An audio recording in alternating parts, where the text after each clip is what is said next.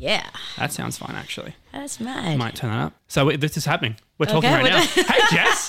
Hello. Welcome to the green room. Thank you for having me. How are you? I'm really well, thank you. Yeah. Look, I apologise for the wee little setup here. No, I love it. I love this kind of setup. I love how relaxed it feels. Like, that's my jam. Like, if I'm going to, like, have a conversation or have a yarn or talk feelings, go deep, like, this is the kind of... Yeah, for context, Jess's mic is on a piano seat right now. So, and I'm on some sort of trunk. I love it. A big, giant... That's a beautiful trunk. Yeah, it is a nice... We'll get into that later. But, Jess, thank you for coming by. Thank you so much. We are here to talk about your new album, Hilda. Yes. Congratulations. Thank you very much. 6 years is a very long time. Yeah, it is. What the hell is going on? Look, honestly, I felt the same thing, and it kind of spun me out.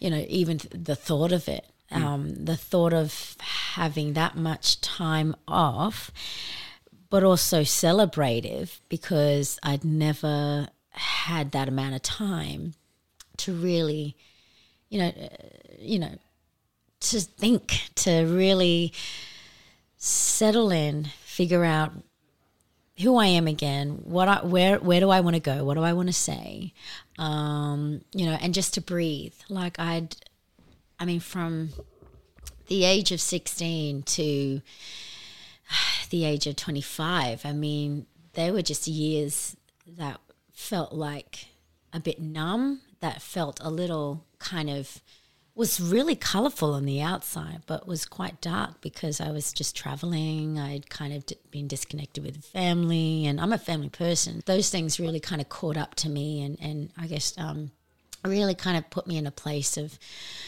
feeling sad and feeling, and I was wondering why, through those journeys and adventures, I'd be thinking, I'd be having fun at the same time, but then I'd kind of stop for one moment and go, like, why am I sad? And then realizing, wow, I'm actually, the missing part of this is going back home, because and I think coming from a place which has its own time, it runs on its own time, and, there's not a lot of people, and there's, the beach is there, and the bush is there, and, the water holes, and you got, a place where you can just go sink your feet in the salt water, and just watch the shore, and listen, and there's space.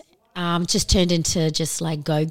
Like, I was on a plane every day. I was meeting a new person who'd written a song for Chris Brown or Rihanna, or was writing with Jennifer Hudson. Like, it became that became a goal and a mission, but it wasn't necessarily deeply my mission. And it was almost kind of just been applied by a lot of people and a lot of voices, and that kind of really takes a toll after a while. You're just kind of constantly in the circle, and you're just going with it. And I think because music for me was such a powerful thing, and it gave me this ability to express and make people feel happy, and that became almost the goal. Going to perform and watching someone transform and heal them, I almost felt like I was being the healer. And once I kind of sat and stopped,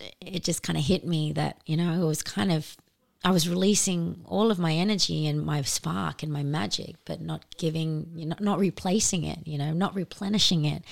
And I think that's where that 6 years went, of just gaining, recovering and giving myself acknowledgement and peace and love and care. So, and I think we all need to do that. And I think at some point we all do realize, when we're going so fast and we're just on a roll, that that moment where it hits you and you become sad, that's when it's telling you have to stop, that you have to acknowledge this, that you have to listen to your body, because I guess that's also where, we get sick, or we get the flu, or we get, or we get down or get depressed, is because we're not acknowledging these great things that, we've dished out, but we're not keeping some for ourselves. Yeah. Man, that was a very good answer. Thank you. Sorry, I know that was so deep. Just 17 questions out of that one answer. The first thing you said, so let's go back to minute one. Okay. when you said you, like, obviously once you got famous at 16 and things were going great externally, but internally weren't so great. Do you remember that time specifically? Like when I was 16, I worked at Blockbuster. Right. So different career paths. Blockbuster. I love Blockbuster too. Look, but if we're going to compare career paths, yours is a little bit better. No, I love that. No, but like it's like I can remember that time of being 16 and growing up and doing the normal 16-year-old things, but you were kind of on the national platform at that age. Yeah, it was do scary. you remember like vividly how that all kind of played out? Yeah, I remember like having a lot of fear. I remember kind of having to bottle up that fear, but also reminding myself that that was kind of keeping me present. I grew up really fast in it. And I think that's what happened was I just had to kind of listen to it and go with it. And, you know, like at that point, it just felt almost robotic because things were being done for me. You know, things were being placed for me. You know, I was being told what to wear. I was being told what to say. And that kind of instilled a lot of fear because a lot of my soul and spirit was being drained and being applied by someone else's voice. So, yeah, I think that's why connecting that time to now into this record, you know, it's kind of it was being saved for this Hilda record. It's kind of been such a fantastic time in the 6 years that I've been able to recognize and speak on those things because I did kind of put them away to now be able to speak on that. And for me, that was a really scary time because I didn't quite know what to do. Well, I didn't know quite, know who to talk to about what was happening. I mean, I had my parents very closely with me, but to a point where they weren't stage parents. They didn't quite know what to do with music either. But music was giving me the power. You know, every time I stepped up there, I, was able to understand a little bit more of my experience and my relationship with music, what that is, what that's going to be, and how I can manipulate that, and constantly uncover things that I didn't know that I could do vocally. And I think my ability to create music, was kind of being learnt on the go. Yeah, I mean, like when you just said that at that age you were being told what to say, how to dress, are they kind of the key things that you look back at now and think if I knew what I know now, they would be the first things I would say, quit telling me that stuff? Yeah, like in a way, I don't think it would have been the same experience that I am having now. I think I'm very blessed and very lucky to have maintained and remained controlled and tamed, to now respectfully be able to tell that story. I think we all do need to have that experience, kind of being pushed or being shoved around to understand where you need to go next or how to, how to control. And for me, I like when I look at it now, I just think I'm just really grateful for not kind of,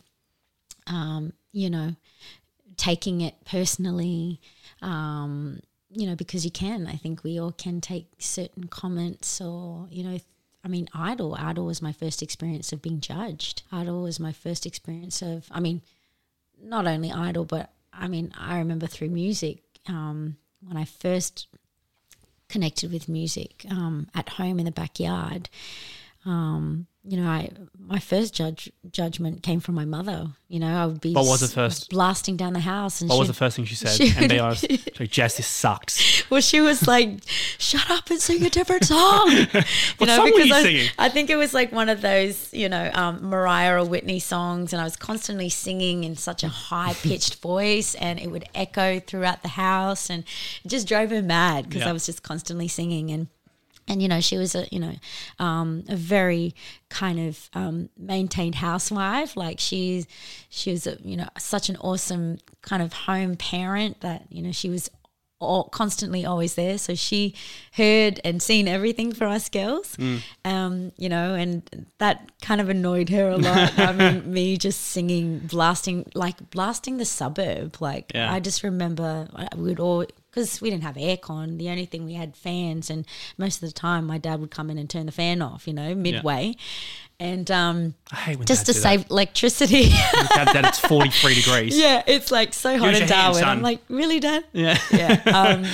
But yeah, I just remember like the windows would be like open just to get, you know, that cool breeze to filter through the house. And, you know, I'd be blasting the house down with my big vocals singing, I have nothing, nothing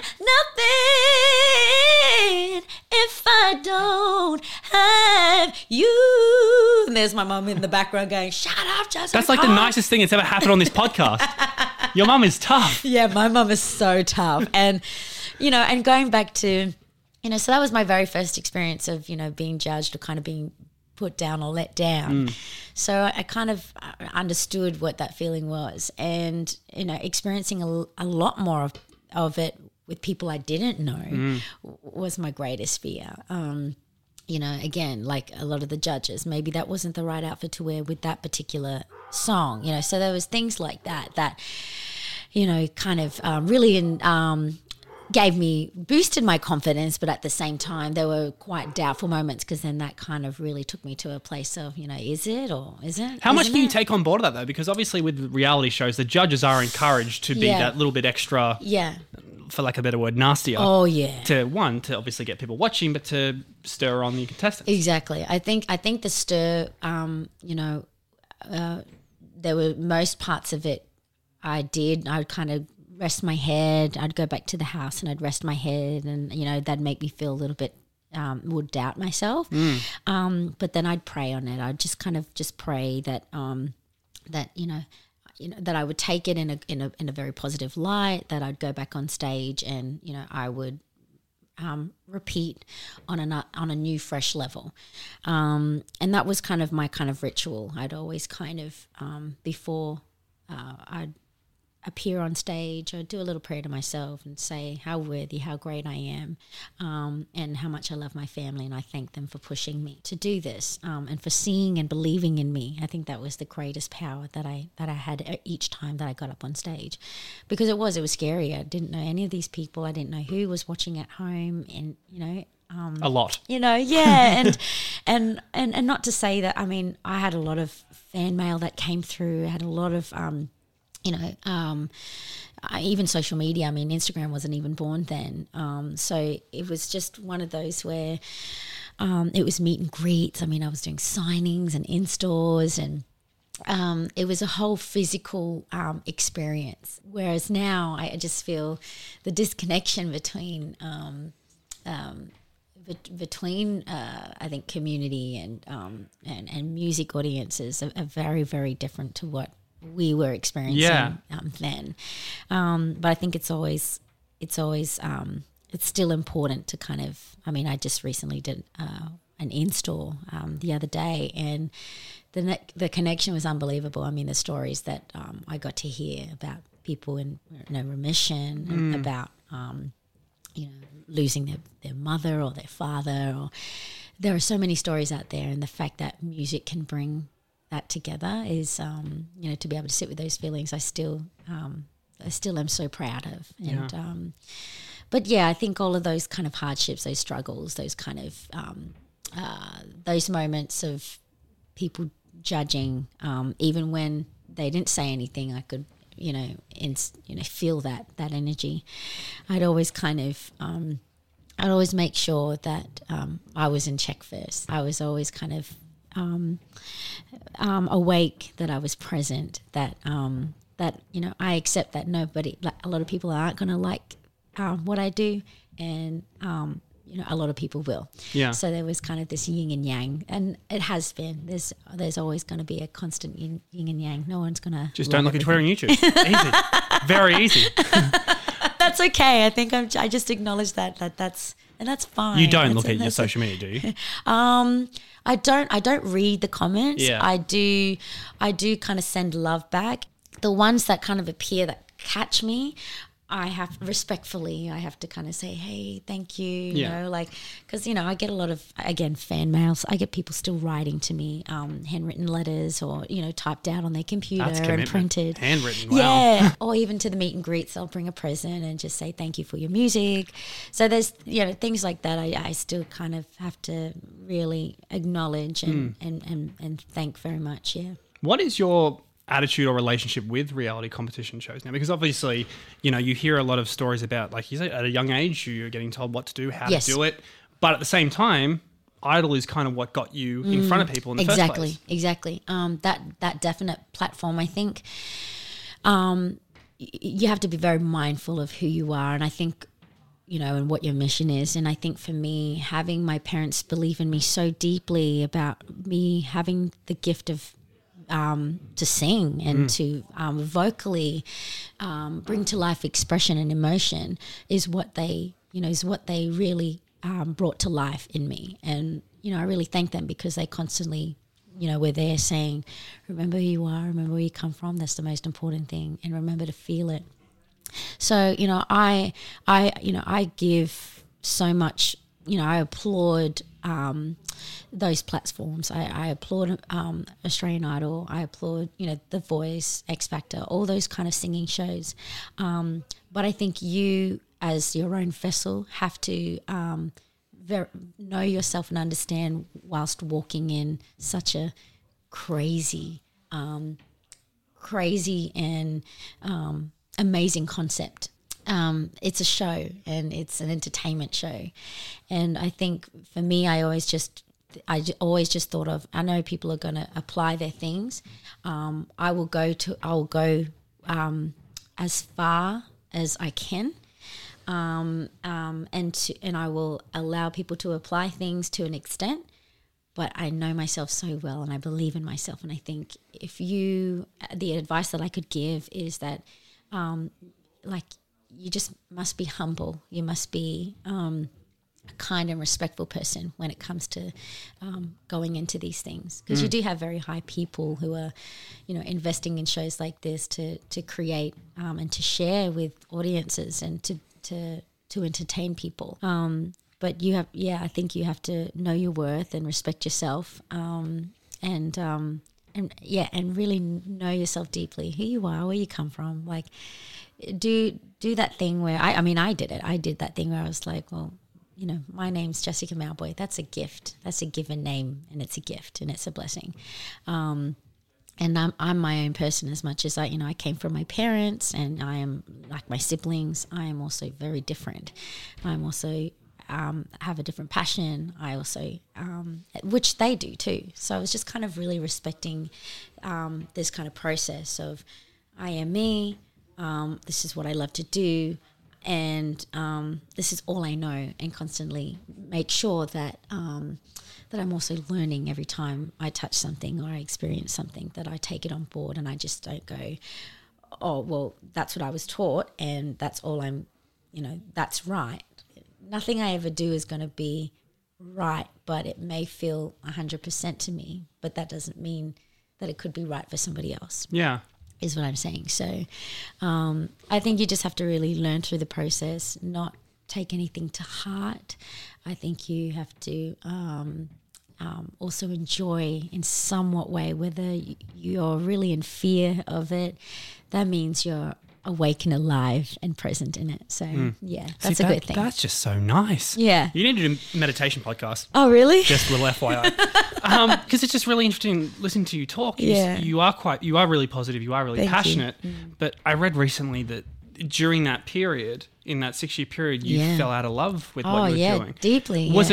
Was it hectic touring schedules? Was it performing in general? Yeah. What was it that made you say, you know what, I don't know if this is for me anymore? Yeah, I think it was my disconnection with my family. And I think we all, you know, I mean, you know, not everyone has a great relationship with their family. You know, mine is not all is a happy one, but I think being really close to my family allows me to be more me because, you know, they are me. They are of me. You know, we have, you know, personalities are quite close. You know, we laugh the same. You know, we kind of, our style of talking is the same. You know, our hand or our gesture movements and actions are quite the same. So it's you know, been passed down a bloodline or a personality, some characteristics that I definitely see myself deeply within them. So I think that's what not seeing them for such a long period of time really disconnected me from myself, which was scary. You know, not having those gut laughs, not having those home cooked meals, you know, not smelling, you know, those home smells really kind of took me to a bit of a la-la land, which, you know, sounds kind of crazy, but yeah, it was in my head. It was like that was the thing that was missing. And I was on top of that, being so disconnected with the family. I was flying. I was constantly meeting new people. I was, when I needed to just refill my cup, you know, I really needed to re-energize and reboot myself. So that's, I blamed music. I blamed music for doing that because it was taking me away from my family. It was making me fly here because music was giving me so many opportunities. And in a way, I felt so bad for blaming music because it had gifted me so much. It had given me so much, and it had gifted people so much. So I was kind of torn. I was really torn. I was like, I don't want to leave music, and music will never leave me. But it's annoying because I want to be home, but it's not allowing me to because I love it so much. Yeah. So it was tug of war. I didn't lose it. It felt like I was lost. Yeah. Which being on the fence, whose side am I on? Yeah. So you're kind of constantly struggling with that. And I think what I needed to do was basically I needed to go home and replenish. And that was just taking time with people who are like me, like you know, I'm one of 5 girls, so I was submerged with my sisters and their children, and you know, their partners, and then my mum and dad, and reconnecting with stories that I'm very familiar with. Allowed me to be calm again. And I think we all need a place of calmness, and we all need a place of where's your corner, you know, like, you know, what makes you feel like you again. Or, you know, what makes you alive again, and my family make me alive again. You may have already answered this next question then, but obviously a couple of years ago you were in LA working with some indie artists, I guess, like Snoop Dogg. Yeah. Do you have any desire to go back to the US? Oh, definitely. Whether to live and or work there? There's, you know, I have these kind of freaky dreams where, like, you know, I'll be kind of talking with people that I've already kind of met in my dreams, and you know, and then somehow they are physically happening. So there are things that happen in my dreams that way, and that I manifest. And I think that's when it becomes real, is when you do see something visually, or you're somehow you're connected with this thing, that eventually somewhere down the track you're going to physically be connected with this thing, whether it's a person or a place. And for me, there have been real kind of living moments where that has happened. Like, for instance, I had dreamt that I was collaborating with some big artist. I didn't quite know their face. They didn't really have a face, but when it did happen in the real world, in reality, like Snoop Dogg or like Ludacris or like Jazzy Faye, Mr. Ryder, you know, Flo Rida. Like, you know, the amazing songwriter, producer, Harvey Mason Jr., like things that I imagined, but in my dreams, and they had happened, and it was just crazy. So eventually, like, I do, and I still have those weird dreams, but there's something coming next year. I feel like there's something coming next year, and I'd love to kind of pursue that. So is this all you feel something, or like Snoop just texted you being like, hey, what's up? There's definitely travels happening. Yeah. And I don't know what to expect from them, but there's definitely going to be a lot of meetings. A lot of meeting people again and reconnecting, and and on a music level and on a film level. So there's some really exciting things, not only with this record, but in future of what this record is going to extend. Yeah. So that is really exciting because, again, I don't know why my career path seems to be based just in movies. But Yes. I worked at Event Cinemas when Sapphires came out. Oh, I love you. So what year was that? That was 2012? That was 2012, yeah. So filmed Watched a lot of that on my lunch breaks. 2020, it was, the development was 2010 Yeah. through to 2011, 2012 it came out. Yeah, because it's crazy when you say you needed that time off from music. But you weren't, you wasn't. weren't at home in a bunker No, just watching yeah, Netflix. You no. were still doing a lot of Yeah, stuff. so whether it was kind of doing music, producing it, writing, there was also heavily connections with film and, building character, and sometimes not even playing myself, playing a whole completely different person. So there was a lot of things that were kind of being caught up that, were being misinterpreted or being lost to myself, that I needed to kind of just I just needed to recap. And those 6 years have been recapping and understanding what I've been doing and slowing down and going back to those moments of, of acknowledging it with such power and celebration, because I never really got to those high success moments. I never really got to, in the moment, just sit and be thankful of it. It was just the next thing, and the next thing. So there's a lot of things that I still need to catch up on and tell, because I've never been able to express a lot of it as I am doing now, which is so great. Is this where you think you are with Hilda? Like, as far as taking this 6-year break and now back with Adam, like as far as where you are musically, mentally, is this your most confident? My most confident, my most kind of brave moment where, and celebrative because of standing tall and standing brave. I think in time, things eventually, and speaking out to anyone who's in this position currently, in time, I think if you build yourself, there will be something greater. So if you build yourself and understand, and that's why I was saying earlier, having my parents teach me to know myself before anything and understand who I am and my ability is my greatest power, because only I know that story, because I have been the vessel and experienced those things. And I think that's what I've bottled up within this record, and I am now being able to tell, whether it's through little things, and little things as, speaking specific, and one of the examples of that was, watching my mum my whole life without a mother, motherless, becoming a mother, and me almost becoming my mother's mother and nurturing her through her pain. That's where little things come from, was my mother feeling like her mother had missed all of her upbringing and the things, but then also nurturing my mother and telling my mother, your mother's watching, like every step that you're taking, she is here with you. And I think, on a greater spiritual level, I mean, everyone has had their experience with, a spiritual level, whether it's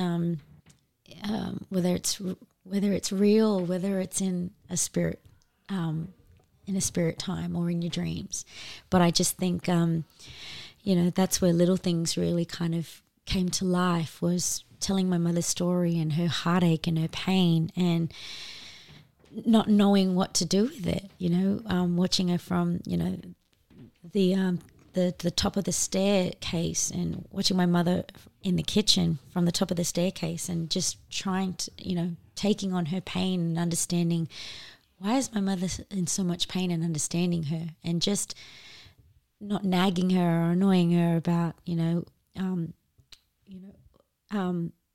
being better, but just nurturing that, like really helping her through that, and still to this day. So, I mean, that's just one of the greater experiences that I've had my whole life with my own mother, and watching her deal with her, with her pain, with her things. And, you know, that's been the greatest gift, because that's taught me how to kind of, you know, sit in my own and figure out if I was in that position, you know, what would I be like? How would I deal with that?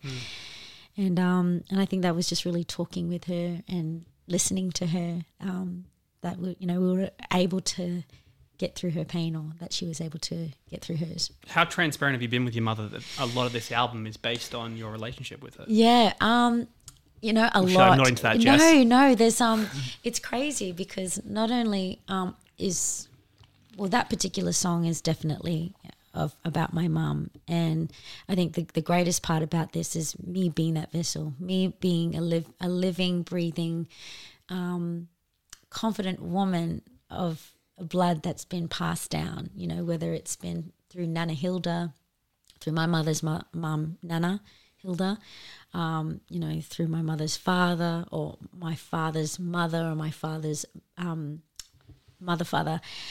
There's been such strength that's been passed on. And now, as much as I look like them, or I may be like them, I'm also now catering my own. I'm also now living my own experience through, well, how am I going to, that was theirs, how am I going to deal with my own experiences? And I think that's what this whole record has been about, whether it's sexually, whether it's, you know, it is my relationship with my partner, or, you know, my deepest, darkest, greatest fantasies. Like, it's all kind of being open in this record.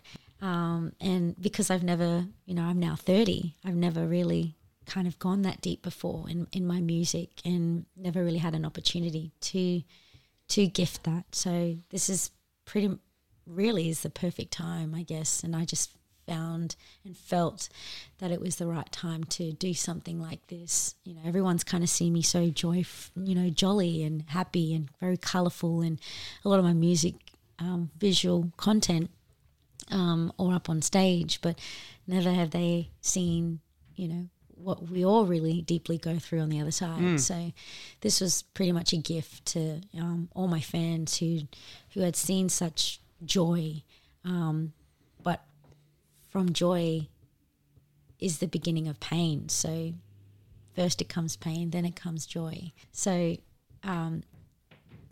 this album is really visually and I think and soundly like, you know, my greatest pain, and how I've dealt with certain things, whether it's a mean person, or whether it's you know, connecting with me being confused, or me being in love, or me being kind of being like attacking, or just kind of witnessing. Yeah, so they're all kind of different points where I've never really touched base on, or I've never spoken about. And that's I think that's a lot of freedom for me, which has been so great and such a joy. The album is only coming out soon, so everyone just relax. I know. But should we expect another 6-year hiatus, or are we gonna? Are you hoping sooner? Oh, sooner. Once that collaboration album with Snoop Dogg, I yeah. imagine. Yeah. Well, with writing this record, I mean, I wrote more than 30 songs. Yeah. And I had to cut it down to about 14 tracks. So there's 14 tracks on the record, 4 that I've already released, 4 or 5. And 4, sorry. And now, you know, I just get to, you know, I'm really, really excited to share the rest of it. I mean, there's a song called Butterfly, which speaks of, you know, observing both of my parents arguing and arguing about many things, whether, you know, we don't have any food in the fridge, or, you know, whether, you know, they've kind of just in their own relationship and just, you know, not kind of connecting. There's also a song called Wish You Well, and there was a moment where, you know, I was in a relationship with this guy, and, you know, it just wasn't working out. Our differences were very different, and so I wished him well, and, you know, we are still friends, but we're just on a whole different path. There's another song called Jealous. Jealous is really about the first time I met my partner in a club. Nightclub? A nightclub. Nice. And In Australia? In Darwin, in fact. We were both born and bred in Darwin. So I guess that's the greatest part about our relationship. Who needs Tinder? Yeah. Huh? Let's go to a nightclub. It was a very random. I was there with 8 of my girlfriends, and we basically play this game, Truth or Dare. Everyone's played Truth or Dare, I think. Not once. No, yeah, sure, yeah. and it was basically I'd spun the bottle like I think it was a year back, and we'd kind of stopped the game, and I didn't get to do my Truth or Dare. So it was that particular night. I was, I think I'd just come back from doing a few gigs, flying around, and I'd released my first record. And we were in a club called Discovery. I don't know if it's still called Discovery. That's at the only club I know in Darwin, yeah. So I think, well aware of Discovery. 3-leveled kind of club. Yeah. It's kind of like the only club that I pretty much experienced. It was fun for me. And so 8 of us girlfriends, we went on the second floor, and we were dancing, enjoying, and one of my best friends was like, hey, by the way, we haven't finished our game. And I'm like, oh no, I'm kind of I have my back turned to her, and she's like, and the music is really loud. She's like, hey, we haven't, hey, we need to finish this game. And I'm like, oh no, please don't say it. Jessica, Truth or Dare. And there's me, I'm like, oh. Just say truth. Get out of it. I said dare. What an idiot. I don't know why. Come on, you're better than that, Jessica. I just did it, and because I've never done anything spontaneous. I was very kind of respectful. I was a good girl, church girl, and, I was with my greatest friends in the world. And so I was like, okay, I'm with my best girlfriend. Wait, to clarify, what year is this? This was 2000 and, I'm going to say 9. Okay. So sure. 09. Yeah. And I think they're still playing Jagged Edge. Let's get married, Great song. baby, let's get married. And so there's me. I'm like, okay, dare. And then my girlfriend's like, all right, your dare is and she's waving her hand around like as if she's got a wand in her hand, and she's pointing her index finger, and she's like, okay, the dare is you have to pinch that guy's, well, she's like crab claw, so crab claw that guy right there, and points to a particular person, so you have to crab claw him without him knowing. So I'm like, oh, damn, I'm not doing this. Yeah. I don't do this kind of stuff. Yeah. This is too daring for me. She's like, you have to do it. So I see where she's pointing, and there's there's a group of men like in this particular place. And I'm like, does she know them? Like in my head, I'm like, she knows them. Like she's really playing me right now. Because it's weird to be like a year later, like, hey, we haven't finished that game of Snakes and Ladders. I know, it's so play weird. Your move, pal. So I walked down, they were all watching me, eagle-eyeing me, walk to the other side of the club. And anyway, so I'm behind these group of men, and I'm just like, I can't even believe I'm doing this. I can't believe I'm doing this. And my hand kind of, slides in, and I'm like, oh my God, who? Like, but I remember her specifically saying he's wearing a white tee. So I'm eyeing this fella. I can see, his shoulder, the back of his shoulders, and I'm like, oh, that's him. So I'm like, my hand kind of, sees the hole, and I'm like, my hand goes through, and I crab claw him, and I run off. I'm like oh my an God. adult, sure, sure. I'm like, what is going on? I run to the other side of the bar, and I'm standing there, and I'm like, oh my God. Do they see me? And I looked. It wouldn't be hard to find. Turn around, look at the girl just hiding behind the bar. No, I legit ducked. And was like crawling on the ground, and then picked myself up, and then I just ran to the bar. So I'm like, oh my God, did they see me? And I kind of looked. I didn't look back there, but I looked up to the girls, and they're like laughing hysterically at me. And anyway, so I'm ordering a drink. I'm at the bar. I'm like waiting. I'm like, oh my God, I can't believe I just did that. And I look to my right, and I'm like, holy shit, that's that guy. No, that's that guy. What, directly next to you? Like legit right next to me. I'm like, no, this can't be happening. No. And then next minute he's like, he sits like he leans over and he's like, I know it was you. And I'm like, what? I'm looking directly at him. I'm like, don't speak English. Yeah, I'm like, I don't know what, I can't hear you. I grab my drink and I run. And by the end of the night, my girlfriend takes me onto, so this is later on. And I think, so, I don't even know what, all I remember was the thong song came on, Cisco. Good song. And I'm like, thong, the thong, thong, thong. Next minute, like this, it's like this, the sea of people parted. It felt like a film. Like I felt like I was in like a comedy film or like some romantic film. I don't know. And he's like legit walking to me. And I'm like, oh, nah. Oh, hell no. I was like, I grabbed my girl and I like legit shoved her in front of me. And I was like, Kimberly, don't move and don't look back. She looks back. Were you worried that this guy was just going to yell at you? Is that what the fear was? No, the fear was that he was like, and eventually he was like, oh, do you want to dance? And I'm like, we are not dancing. I don't like, nah, this is not happening. So eventually my girlfriend's like, oh, just dance with him. And I was like, all right. So just like, just dancing, but no like contact. I was like, this is so weird. Like the year 8 dance, okay. And then eventually I was like, oh no, I can't do this. All right, bye. And so I left. And after that, I'd seen him everywhere. And then I just, after that, I was just like, there was this kind of game that we began to play with like me trying to make him jealous. Like, I don't know, there was just this thing like, does he see me? Is he watching? Like, as you do, like, are they watching? And I'd sip my drink and I'm like, Kim, is he watching? But there's a song called Jealous on my record that I wrote about, this visually playing out.